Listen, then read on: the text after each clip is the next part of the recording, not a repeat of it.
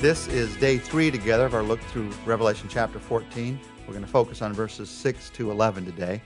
We're talking about how God helps our hearts when life is not fair. And we looked the first few days at a lamb leading worship. When life isn't fair, remember that one day our sorrows will be turned into songs. And now in verse 6 we see a second picture, a second revelation. We see angels announcing the truth. Let me read for you verses 6 and 7. And then I saw another angel flying in midair, and he had the eternal gospel to proclaim to those who live on the earth, to every nation, tribe, language, and people. He said in a loud voice, "Fear God and give him glory, because the hour of his judgment has come. Worship him who made the heavens, the earth, the sea, and the springs of water." Now, more than anything in these verses, I want you to notice that he said in a loud voice. Focus in your mind on that word, voice. That word, voice, is used 7 times in chapters 14 to 16. And again and again and again in these chapters, a voice from heaven changes everything on earth. When life isn't fair, you just feel like your voice is not being heard. You feel like other people aren't hearing your voice. You feel like the authorities aren't hearing your voice. You feel like your family is not hearing your voice.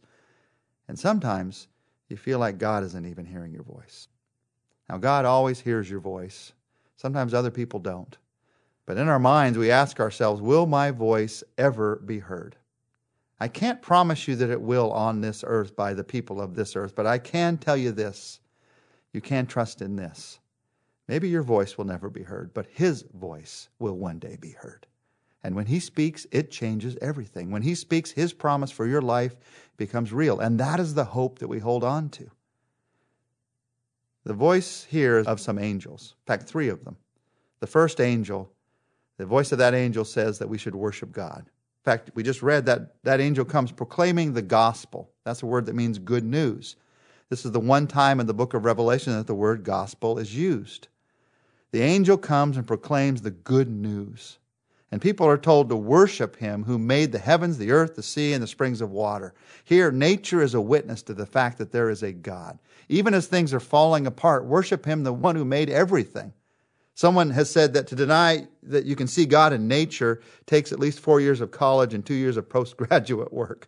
We can outsmart ourselves with this one. Even a child knows. When you look around, you see what God has made. Even in this fallen world, there is a God. And so you worship God. That's the good news. There's more news here. There's a second angel. In verse 8, this angel has the announcement that Babylon has fallen. Let me read that verse 8. A second angel followed and said, "Fallen, fallen is Babylon the Great, which made all the nations drink the maddening wine of her adulteries."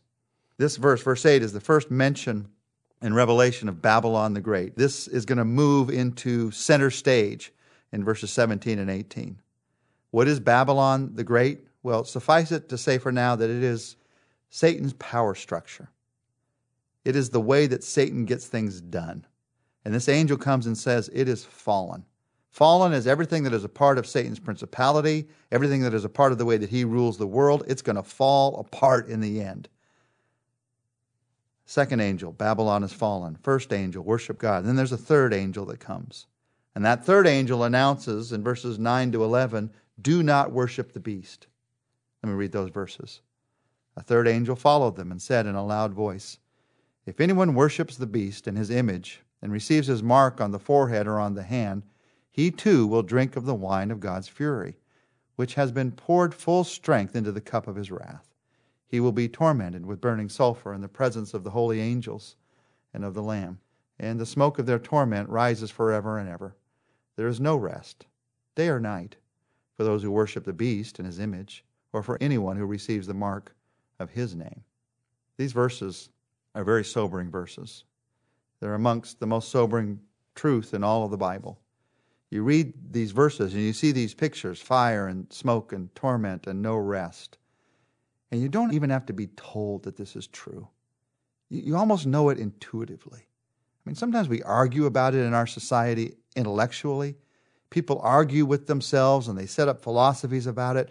But we don't even have to be told. There's something in all of us that tells us that this is real. If there is such an evil force and power in this world, then we know something's going to have to happen to do away with that evil force and power. And so this is real. This is a picture of suffering. This is a picture of hell. And as you and I look at this picture, there's a part of us, there's a part of me that wants to ignore it, to pretend that it's not there.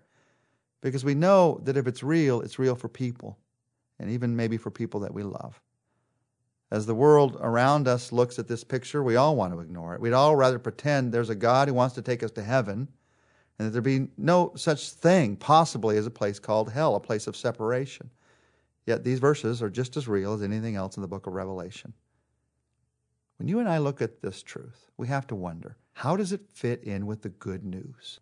How does news that is this bad fit in with the good news? Well, this is the news that makes the good news so good. When you understand this news, you understand how good the good news really is. Because the news is this. This is where everyone is headed without Jesus Christ. A place from which everyone can be rescued because of Jesus Christ. Not one of us would be good enough, not one of us would be smart enough that we wouldn't be headed towards separation from God except for Jesus Christ. And separation from God, of course that would be torment. Of course that would be suffering. God is all that is good. And to be separated from Him would be tragic, eternally tragic. One of the reasons we have a hard time accepting the truth that there is a real hell is that we don't understand, even those of us maybe who grew up in church, we don't understand sometimes how desperate our situation really is without God, how desperately we need God. We are all headed here, except that Jesus Christ came. Except that Jesus Christ rescued us. He does not want one of us to head here. I want you to notice very carefully in these verses that phrase, if anyone worships the beast in his image and receives his mark on his forehead or his hand, he too will drink of the wine of God's fury. That word too is one of the most important words in all of theology, in all of this passage. Hell was not made for people. Hell is a place that was made for Satan and his demons, for the evil one to be for all of eternity. But the Bible is saying here that if someone worships Satan and says, I want to be with Satan, I want to follow his way, he's going to get his way. And so you too will be with him. I don't want to be with him. I want to worship God. I want to worship the one who wants to and desires to take us into eternity so that we can enjoy his presence for all eternity. But if I refuse to do that, then I too will be with the beast. I too will be with Satan and all his powers. And the place where he's going to spend eternity is not a place anyone would want to spend eternity.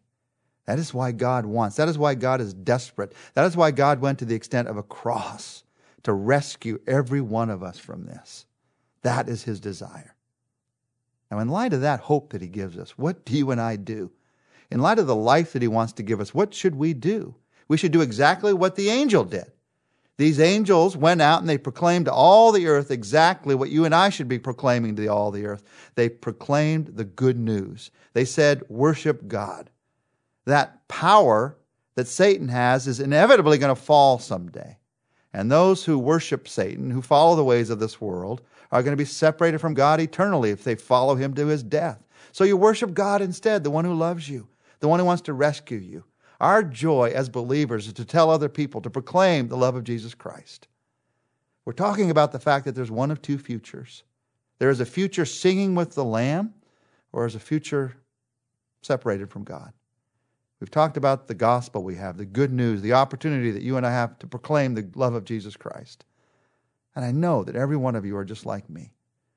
There's someone that you'd like to pray for right now. Just ask God to work in their lives. Ask God to let them see the hand of Jesus Christ stretched out to them. Stretched out for them on a cross, and then stretched out to them, inviting them in. Stretched out to them to rescue them. Let's pray for your friend right now.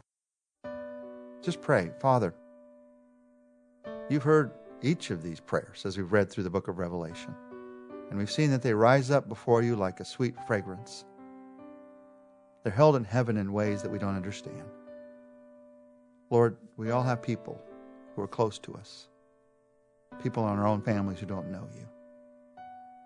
So pray right now, Lord, I pray that you would cause my friend, this person in my family, to look to you for rescue, to see in you hope for their lives, hope for their eternity.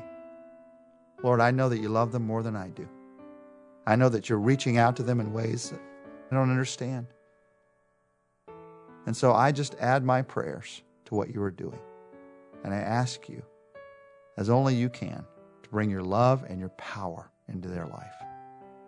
Help me to be a witness so that they can see who you are. Help me to proclaim the truth clearly and with love.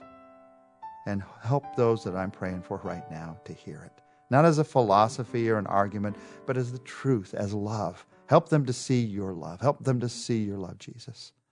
I pray this in your name. Amen.